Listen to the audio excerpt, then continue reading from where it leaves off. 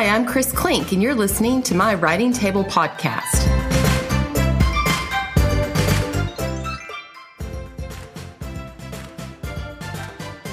Tamara Grantham is the award-winning author of more than a dozen books and novellas, including Olive Kennedy, Fairy World MD series, the Shine novellas, and the Twisted Ever After trilogy. Tamara has been a featured speaker at multiple writing conferences, and she has been a panelist at Comic-Con Wizard World speaking on the topic of female leads. For her first published project, she collaborated with New York Times bestselling author William Bernhardt in writing the Shine series. Born and raised in Texas, Tamara now lives with her husband and 5 children in Wichita, Kansas. She rarely has any free time, but when the stars align and she gets a moment to relax, she enjoys reading fantasy novels, taking nature walks, which fuel her inspiration for creating fantastical worlds, and watching every Star Wars or Star Trek movie ever made. Welcome, Tamara. Hi. Tamara, you have published several novels. How many have you published today? 17. 17. Oh my gosh. I read that it took a while for you to get your mojo and write that first one. Can you tell us what helped you turn the corner? Yeah, absolutely. So when I was a teenager, I loved to read. And I thought, well, I want to try to write a book. So I would sit down and I would have this idea in mind. For example, I had an idea of a girl standing on a cliff and a dragon flying up to her because I like fantasy books. So I wanted that scene in a book. So I would sit down to write my book and my characters would go to an inn, into a forest, into a beach, but they never got to a cliff with the dragon flying up to the girl. And so I would just get discouraged. And I wouldn't finish a book. It wasn't until years later, I was married. I had 3 young kids and we were living in Tulsa, Oklahoma. And my husband was doing a surgery residency, which was brutal. And I needed some creative outlet. And so my friend loaned me a book called The Princess of the Midnight Ball by an author named Jessica Day George. It was about the 12 dancing princesses, like that fairy tale kind of retold.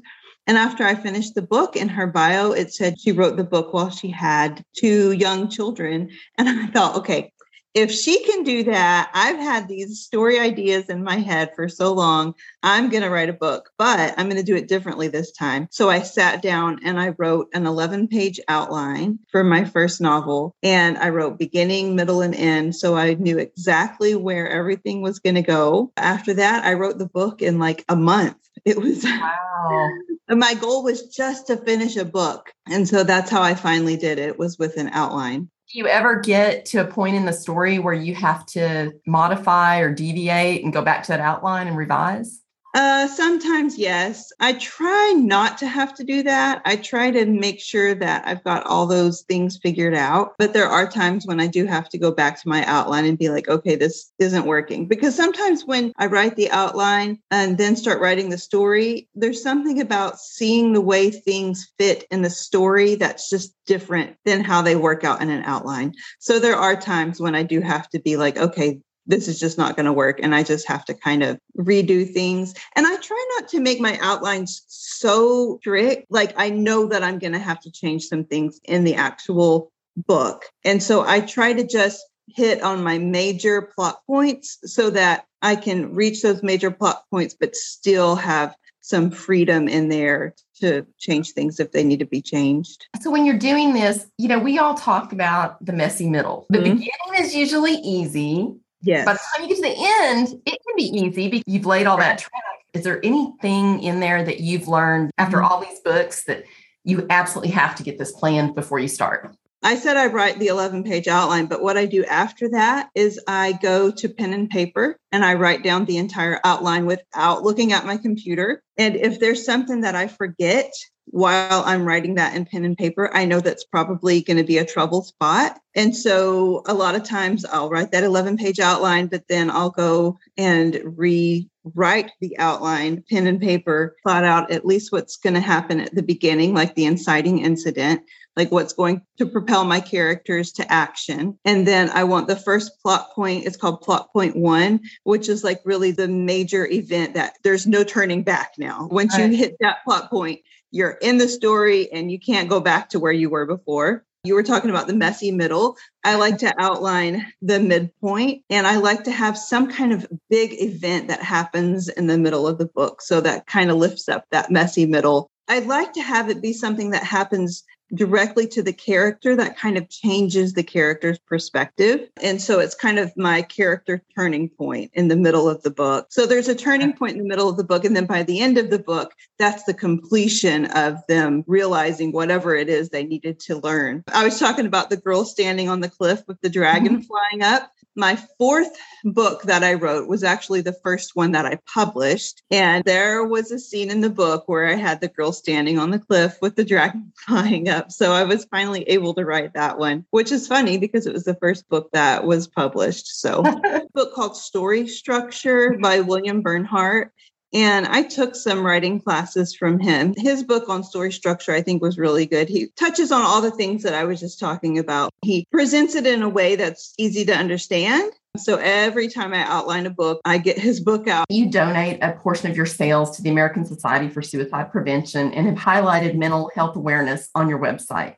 What inspired you to do this? I've struggled with mental health, and it's something that runs in my family. And it's one of those things that I just feel like doesn't get talked about enough. And I feel like there's a stigma towards it. I mean, I guess donating money is good, but for me, it's more about getting the word out there and just being open about mental health and mental health awareness. When I started writing, I felt like writing helped me with my own mental health. So it's a way for me to kind of give back and to bring some awareness to that topic. I just finished watching the series Made, and I don't know if you've seen that, Stephanie Lynn's book. It's a largely fictionalized version of her experience, but towards the end, they're in this domestic violence shelter, and she starts facilitating these writing groups.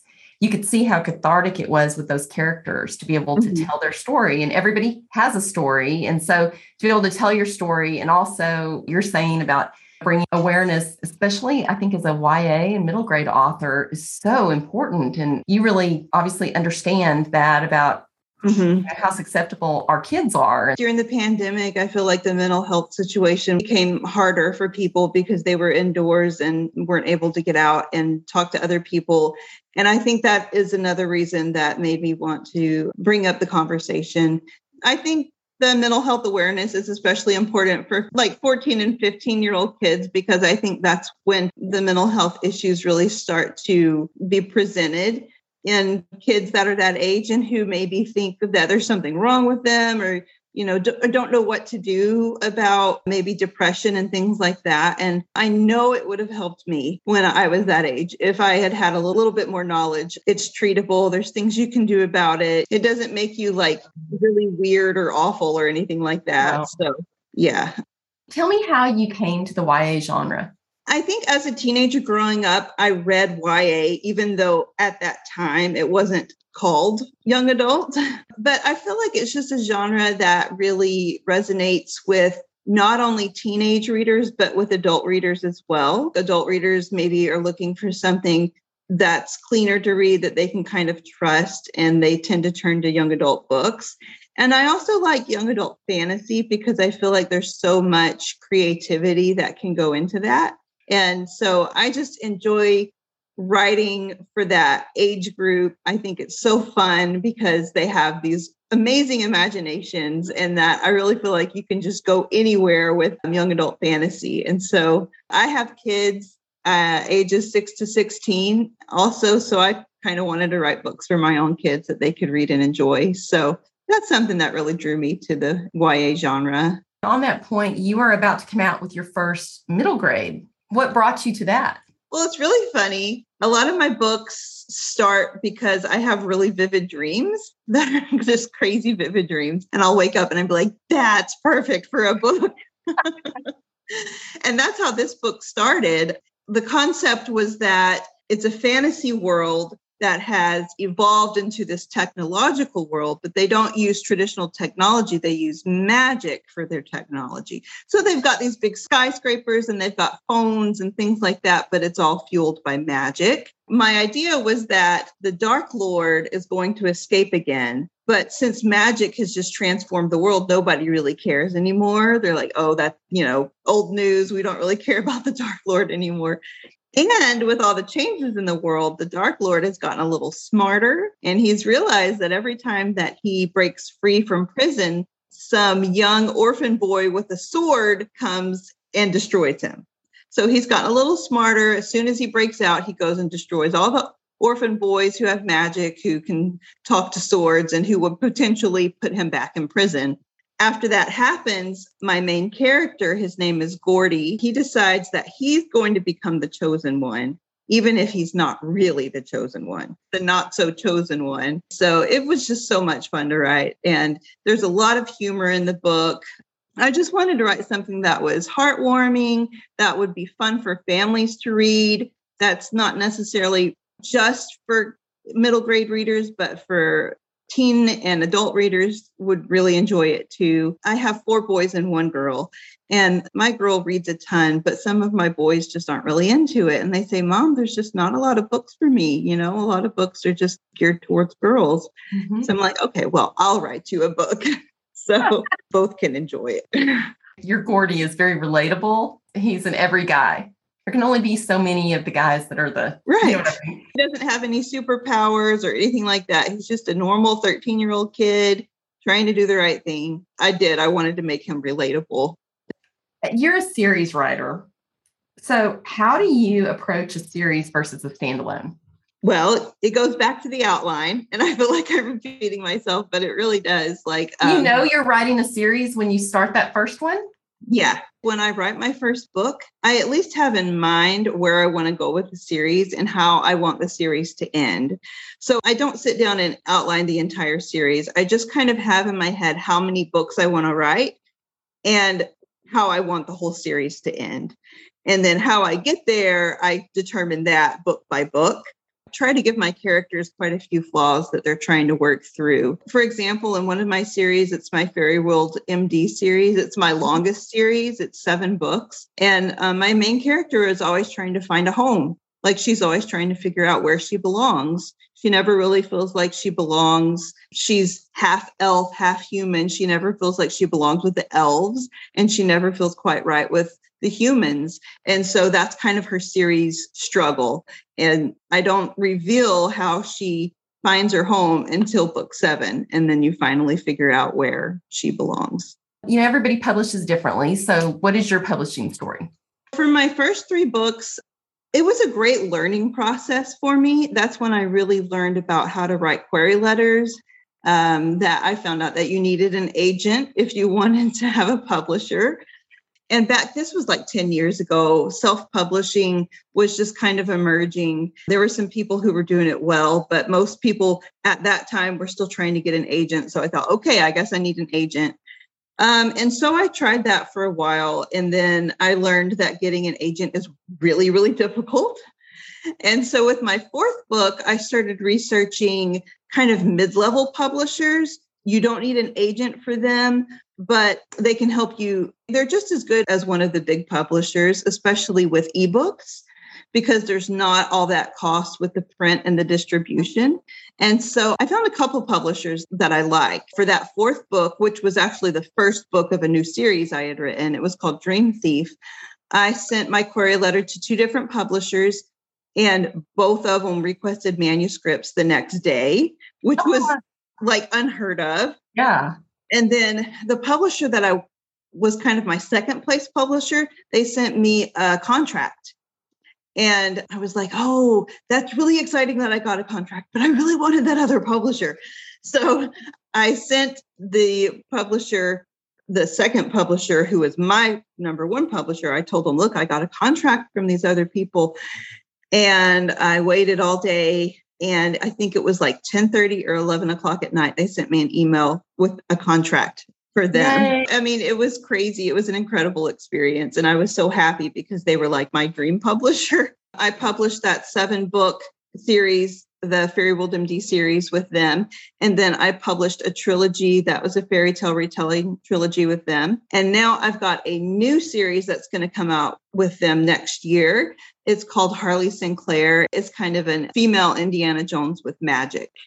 Oh my gosh, I love that. Yeah, it's really fun. What is something special readers will always get when reading one of your books? Wow, that's a really good question. Well, I think one thing I hope they'll get, at least by the end of a series, is they'll feel happy and uplifted. I have like some scary scenes and stuff in my books, but at the end, I want readers to just feel like they've gone on this journey with my characters, and I want them to feel like everything works out well. I don't write like super gritty or edgy or anything like that.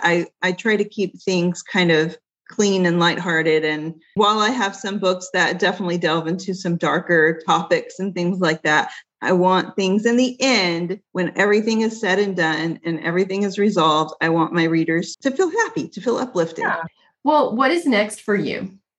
Well, I've gotten myself into I guess it's a good situation to be in, but I am trying to write 2 different series at the same time, which is not the best situation, but it's the situation I'm in. So it's okay. First, I'm going to write a sequel to the Harley Sinclair book that I told you about. And then if this book sells well enough, the Not So Chosen one, the one that it's coming out next week, my publisher said, if it sells well enough, I get to write the sequels.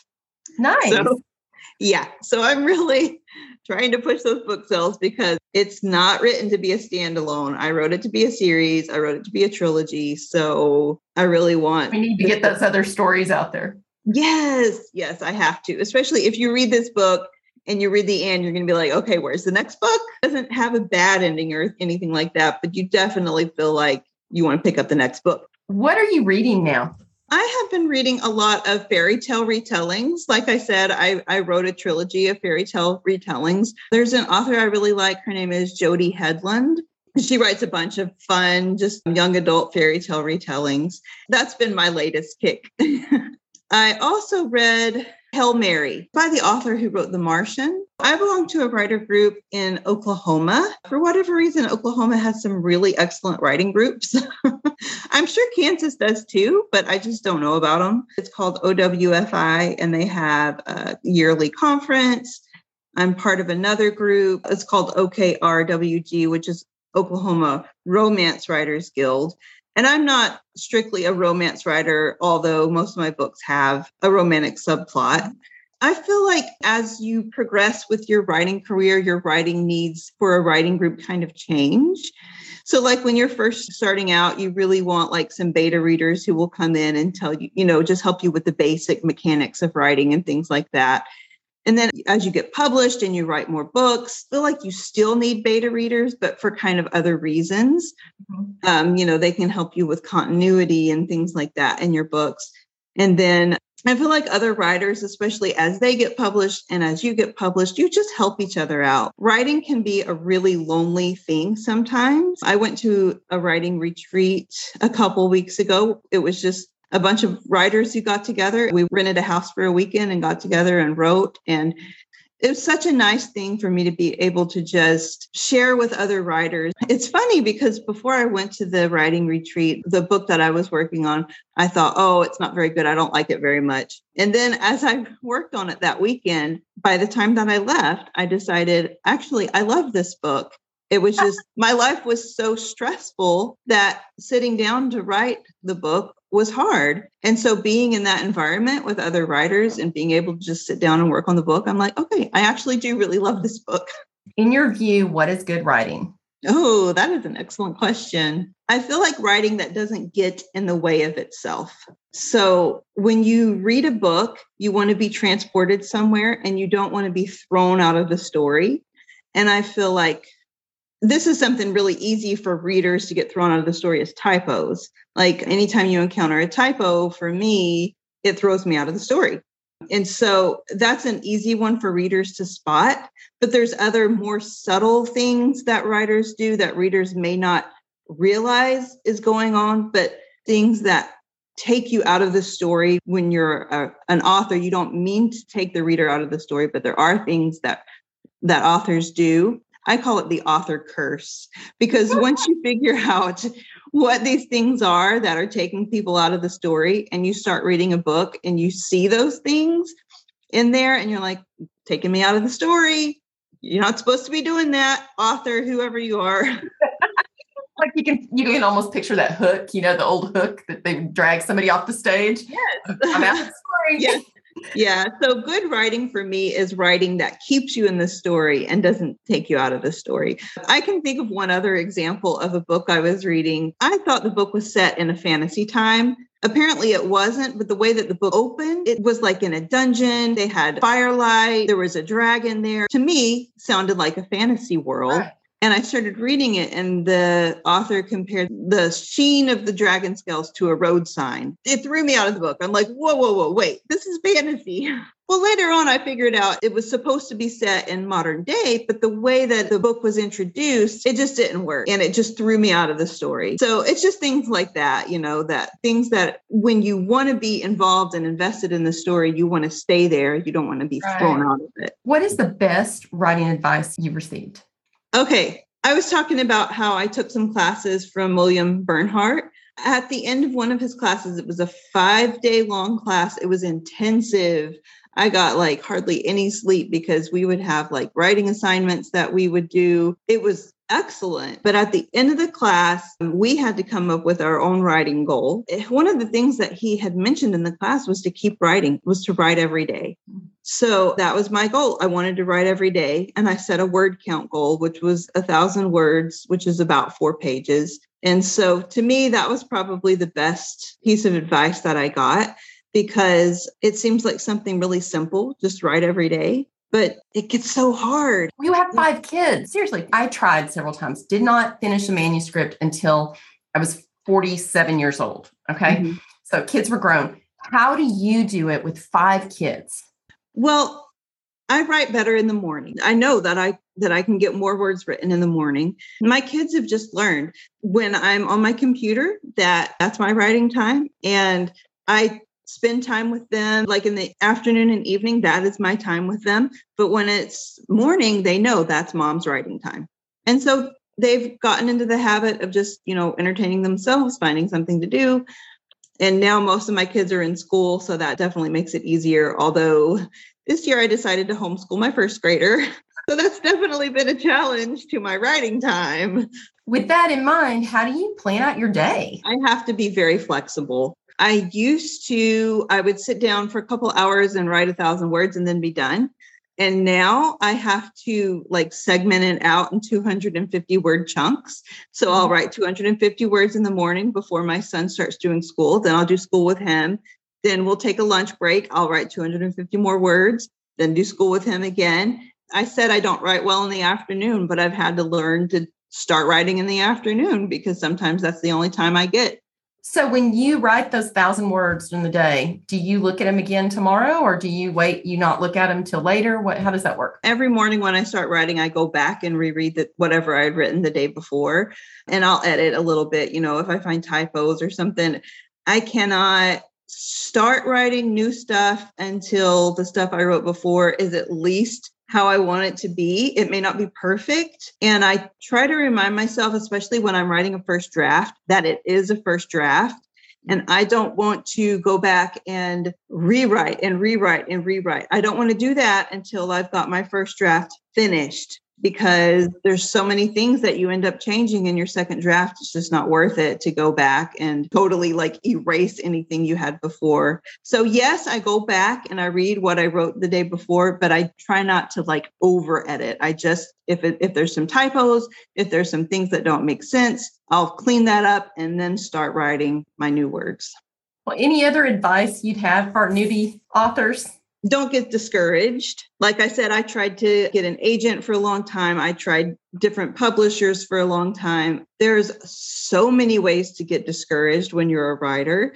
And to me, you just need to remember that feeling that you have when you're writing, when you're so excited to write a story and you're so in love with these characters, and just try to remember the feeling that you have. That's really why you do it. It's not to publish thousands of books. It's not to get all this fame and recognition. That's never why I wrote books. I always did it because I loved it. I love storytelling. And yes, I want people to read my stories. And yes, I want my books to sell. But sometimes I tend to get so focused on that I lose my love for writing. And that's just the worst thing you can do.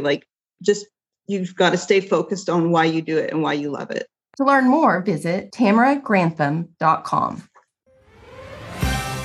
music by Pavel Uden, and photography by Casey Meineke. If you like what you're hearing, hit the subscribe button and consider leaving a review.